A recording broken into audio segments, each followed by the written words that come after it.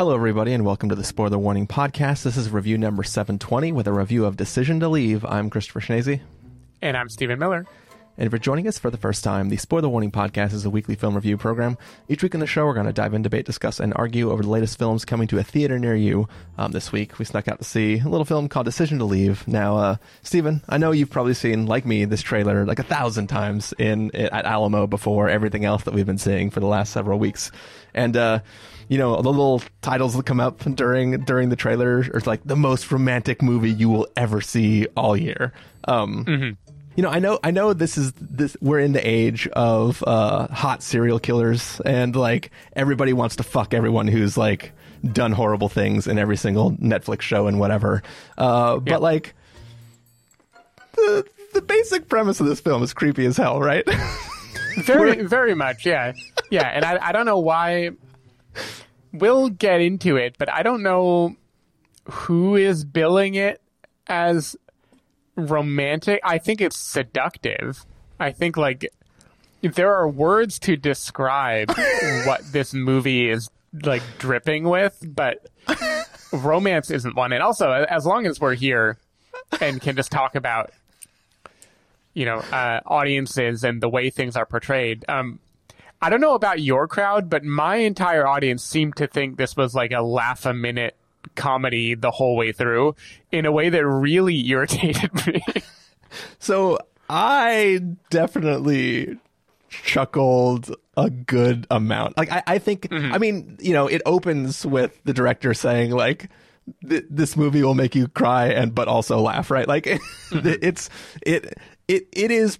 There are moments that are for sure played for laughs, like specifically the main investigator's partner guy. Like, you know, like there are moments where it's like, you know, it's not laugh a minute, but it's no, it's like pretty funny. I would give you like chuckle every 5 minutes. Like I believe it's that kind of movie. There's just my audience was roaring like the whole time.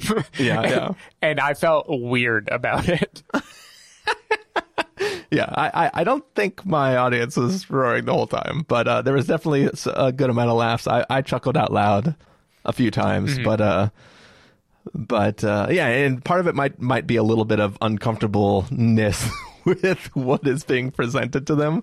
But yeah, it's definitely a mix of you know, sexual tension, comedy, intrigue. You know, there's the whole gamut. See, like, I experienced this with Triangle of Sadness, too, and my theory, at least, was that San Francisco audiences, whenever there's a foreign language film that is supposed to have any humor in it, anytime they recognize something that even conceivably could be funny, they, like, make an effort to laugh, to be like, I get it, I connect with you, in a way that I just find, like, insufferable. Yeah. That makes sense. I feel you there. But maybe I'm a curmudgeon and people are just enjoying it, and I'm just like an asshole sitting in the back like, why are you laughing? This is seductive. I'm trying to watch this Stevie movie and everybody's laughing and killing my mood. I'm trying to get turned on by this movie about murder, and you're all fucking it up. All right. Should we get into it, Stephen? Let's do it. All right, we're going to take a listen to the trailer, even though the trailer is not in English, for Decision to Leave, and then we're going to come back and give everyone a review.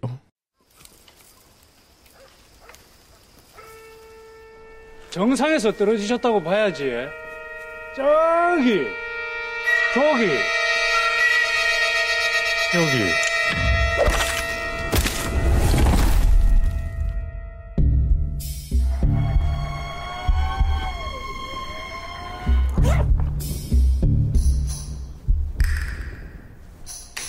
김영수 씨 아내 송설아입니다. 많이 놀라셨겠습니다.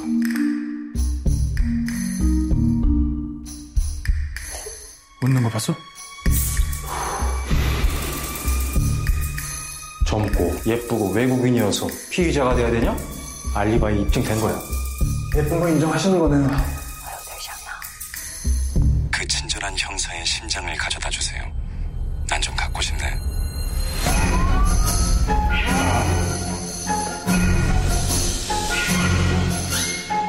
저 거기 없는데요. 그럼 어딘데요? 졸지 말아요. 조금만 더 참아요.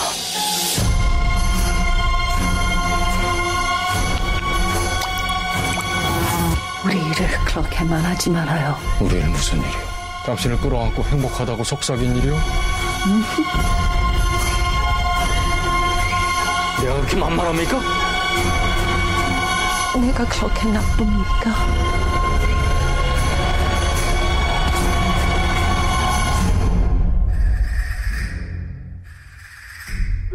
살인은 흡연과 같아서 처음만 어렵다. All right, that was the trailer for Decision to Leave. It's basically about an investigator who is investigating a man's death and, has to begin investigating potentially the wife who he suspects of being maybe in on the murder. Stephen Miller, what did you think of Decision to Leave? I like Decision to Leave quite a bit, even though it kind of zagged rather than zigged in terms of Park Chan-wook's career. This is a movie that seems like it is going to explode, because of what you know about the filmmaker and his general kind of maximalist style and everything. And this movie honestly just kind of does a slow boil and lets you enjoy that for the whole time. This is a movie that I think I kept saying the word seductive. I think this is kind of a classic noir movie, right? In that there is a detective character, there is a woman who may be guilty, may be innocent, but either way, she's in the room with him now, and he finds himself getting more and more obsessed with her, and the lines start to blur between good and evil, and he gets just captivated, right? And I think this movie, it is really good at keeping you in that captivated headspace where he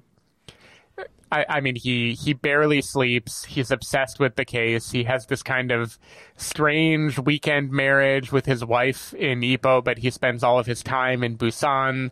And you just see the way when this woman enters his life, and I am avoiding saying the character name only because despite watching the whole movie, I do not know how you are meant to pronounce her character name, because the way it is spelled does not sound like what anyone in the movie said. I'm just going to say Seo-rae, even though it is not correct.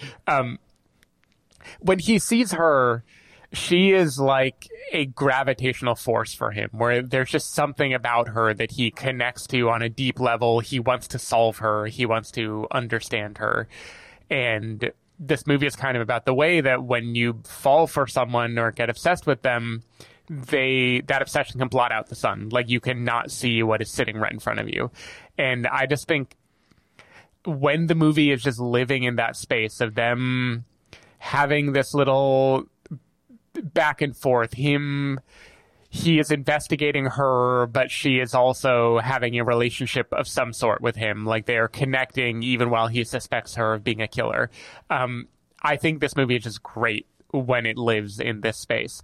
When it becomes more plotty in kind of the third act, it doesn't lose me, but I just care so little about the plot compared to the feeling and the vibe that the movie is. I didn't make that much of an effort to follow who is Slappy and why does Slappy connect to so-and-so, right? Like all those things, they were color for a movie that was all vibes for me. And as a vibe, I really, really liked this movie. But it didn't necessarily add up to a incredible story on top of it. When I talk about vibes, I think even just listening to the soundtrack or the trailer, the soundtrack is so cool in this movie. I was just listening to it and just kind of bopping in my seat and just feeling that kind of that gravitational force of Park Chan-wook's filmmaking and how effortlessly you can just spend 2 hours watching this interesting, kind of violent, kind of romantic, kind of mysterious thing unwind. So yeah, I liked it a lot, but I think it is very much a mood piece, not so much a grand epic story. Yeah, I mean, I think this film is kind of two movies. You're watching the first film and its sequel, all wrapped into one thing. And this film could end halfway through, and it would be a full, complete, contained story arc. But the story this does want to tell is is more epic and grand. I think there's a lot of meandering that happens in between to sort of justify it. I mean, the problem is, like, if you get into a situation where somebody potentially killed their husband, like, if they find themselves anywhere close to anything shady in the future, you have to do a lot of heavy lifting to not just immediately like find that person guilty of something, right? So it's like this film wants to play with the idea of this guy who is, like, I'm not going to call him like a Sherlock Holmes type, but he's clearly supposed to be like the hotshot inspector in his group, and he like solves all the cases and other than the wall of unsolved cases that he has, I guess. But like it's very much about a person who's, it's not clear whether he has insomnia and that makes him better at his job, or if he has insomnia because he's better at his job. But there's some aspect to this person really diving in and getting involved in a case that is, it's super fun and entertaining. There are definitely parts later on when I'm trying to follow like the chain of events that involves Slappy and trying to understand like what web are you trying to string. And it's not that the film is trying to be tricky. It's just trying to dot all the I's and cross all the T's to make sure that the obvious answer is not just like, oh, well, this is the only outcome for this moment. And then it really becomes kind of a fairy tale. Like I think that if you watch this film, like Jamie and I were driving home afterwards, and she was asking about like this little section in the, this 3/4 through the film. And I was like, honestly, I think it's okay if you didn't follow all of that, because what's really important is the middle and the end. Those two like bookends, the to be continued in the middle, and then the bookend of this film. It is sort of this fairy tale about this romance between these two people and what they both meant to each other, and how their presence affected the other person in the chronological aspect of when they met each other and what they meant for each other in real time. And I think that it is kind of a, interesting, beautiful tale, and the decisions that characters make for how they will try to present themselves to the other person, the longing that they have from afar in all these moments, as creepy as it might be, is still played very romantically and playfully. And like the moments of the way this film handles the version of like, I love my dad type of thing, where it's two characters who are not in the same room being in the same room for the purposes of the filmic language. Like I really, really love that playfulness of what this film is doing. My favorite stylistic flourish in the movie is how seamlessly it does that, where like characters are suddenly transported in space, to be next to each other when they are talking to each other or spying on each other or thinking about each other. I think it does it really well. I really love too, like the added of it, where it's not just that they are in the same space together. They are in the same space apart, yet both aware of the other person's presence.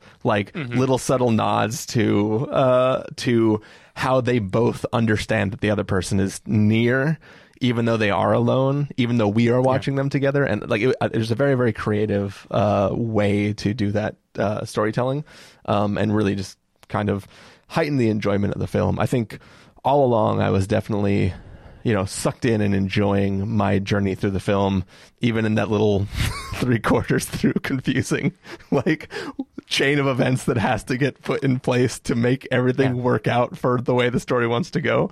But I'm glad I'm not alone, because I kind of thought I was going to come on here and you were going to be like, Steven, this is what happened, and like you were just going to lay out everything. Let me show you my murder wall. Exactly. But yeah, I mean, like I kind of get the chain of events. I just don't get the there's a scene where a person is on a phone and says, if this happens, I will do X. And I was like, okay, I get the chain from there forward. I don't get why he said, if this happens, I will do X. Like, you know what I mean? Like there was something I missed somewhere along the way, and I just kind of like, okay, whatever. I go for it. I don't care. But yeah, I think, the fairy tale of it really, really worked for me, and just sort of that the feeling of what it means at the end.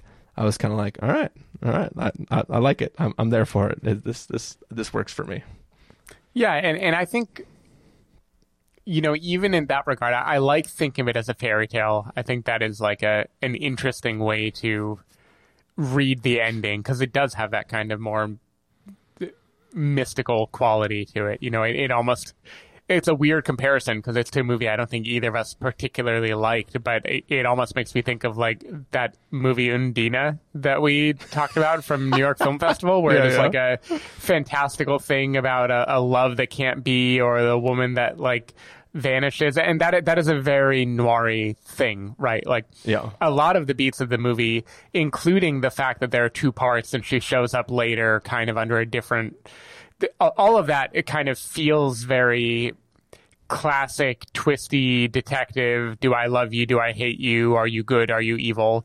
But the movie just handles it really well, and I do think, I know it is kind of the easy critical thing to say anything is a meta commentary on the director's work, right? You can just say that and drop a mic and walk away no matter what movie you're talking about, and they'll be like, oh yeah, of course. But here it kind of feels like it, because this is a movie that is about someone who is surrounded by violence all the time and gets kind of obsessive over it. And he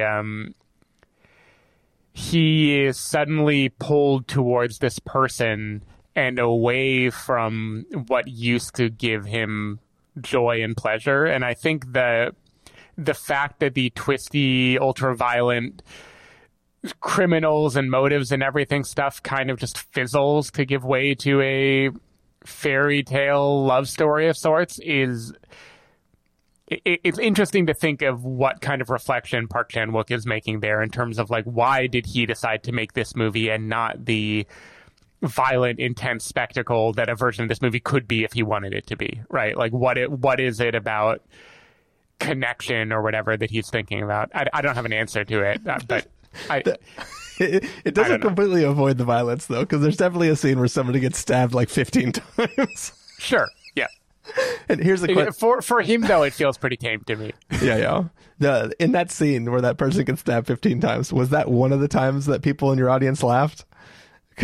I think so, yeah. Because it's definitely on that borderline where it's so sudden and so shocking that you're like, what the fuck? Mm-hmm. But, yeah, good times. Yeah. I think, speaking of the violence and bad things in it, I think that part of the reason why I choose to watch this as a fairy tale is because that helps me accept some of the really messed up nature of decisions characters make. Just because, like, the decision to leave is pretty fucked up. Yeah. You know what I mean? Like, the goal of it is without saying it, is really just kind of, it's dark. It's dark as hell. And it's still a romantic gesture, but it is also like kind of messed up. But it like, is, yeah. If I think about it in the fairy tale context, I go like, oh yeah, beautiful, love it. Right. And if I think about the reality of them, like, that is messed uncomfortable. Up. It's very unpleasant. Yeah, no, I agree, but it's that kind of that dark sweetness that I think he does really well. Yeah. I think it probably you talked earlier about people watching a foreign language film and feeling more like, I want to laugh at the things that I think are supposed to be funny. There might be a little bit of like, I can accept this premise as a foreign language film, where if this was an American remake of this, you might be like nitpicking the exact way the character experiences it or something. Well, not even that, but I mean, it might be just a more difficult pill to swallow when it's not being translated to me, in a sense. Like, it might just be like, it's only dark. There's no beauty, there's no romanticness to this. It's just fucked up. I also have to say that the relationship parts that I did definitely laugh at in this movie are largely centered around the main character, Hae-jun, the detective, and his wife, who have this kind of I don't even know how to describe their relationship. It is very much like check the checkbox and put it in the planner or whatever of their life. And Talk about some of the least romantic sex scenes I've seen in a while in a movie. It involves mold, right? Yeah. So the face she's making right before he turns his head and starts staring at the wall. Was she into it then? I don't know. The face she's making, I can't tell what she's like. Everything about that scene was super awkward. Yep. Good times. Good times. Well, I think we're probably about at the end of the conversations here. Stephen Miller, should we get to verdicts? Sure. All right. If you're going to give us a must see, recommend with a caveat, wait for rental, pass with a caveat, or a must avoid, what would you give it? I'm giving it a recommend with a caveat. I think this movie is ultra stylish, super well acted. It is a great kind of mood piece about longing and desire, and the way two lonely people kind of find each other and latch onto each other, and what they would sacrifice for each other, and whether it is beautiful or disturbing that they would do that. Caveat being, I don't think this adds up to something quite as grand as the reviews are making it sound like. Like, I preferred The Handmaiden, for instance. I think this is just by design a much smaller movie that is living between tones in a way that is super entertaining, and definitely poked my brain for a few hours, but it didn't sit with me the same way that some movies can stick with me. Yeah, not enough marionette fucking. Yeah, for my taste. But yeah, this is a recommend with a caveat from me as well. I really enjoyed my time with this film. I do have to take it as a fairy tale to accept some of the things that are happening. But it was a fun ride, and the twists and turns towards the end get a little too twist and turny without necessarily adding to what you're getting as a whole. But for me, it's kind of like that middle section, that end section. It collectively, from a bird's eye view, equals like a really great sentiment and a very enjoyable watch. So yeah, had a good time. Also gave me a little bit of Come On vibes with all the recordings. Yeah. And also, you and I got Apple Watches. There's no way the mics are that good. Right. They must have some future model that's not out yet. Also, speaking of Apple, I don't know if I believe the step counter is quite that consistent. I mean, it was a third party. Right. It was a third party app. Yeah, that's going to do it for our review of Decision to Leave. Stephen Miller, if people want to find you throughout the week, where can they do that? People can find me at twitter.com/sdavidmiller, sdavidmiller.com. People can find me at ChristopherInRealLife.com or Twitter.com/ChristopherIRL. You can find the podcast over at thespoilerwarning.com, where you can get a bunch of the back episodes of the show. If you want to subscribe to the show, you can do so in Overcast, Stitcher, Apple Podcasts, or wherever podcasts are found. If you want to know when the episodes go live, you can follow us at Twitter.com/spoilerwarning, Facebook.com/thespoilerwarning, or Instagram.com/thespoilerwarning. If you want to get a hold of us directly, you can send an email to fans@thespoilerwarning.com, or you can use the contact form on our site. Music for this episode will come from a track selected from Artlist.io, so hopefully you are enjoying that. And yeah, we are going to take off. We have one more review to do, which we may record at a different time. We'll find out. But yeah, we'll be back later with a review of After Sun. Bye.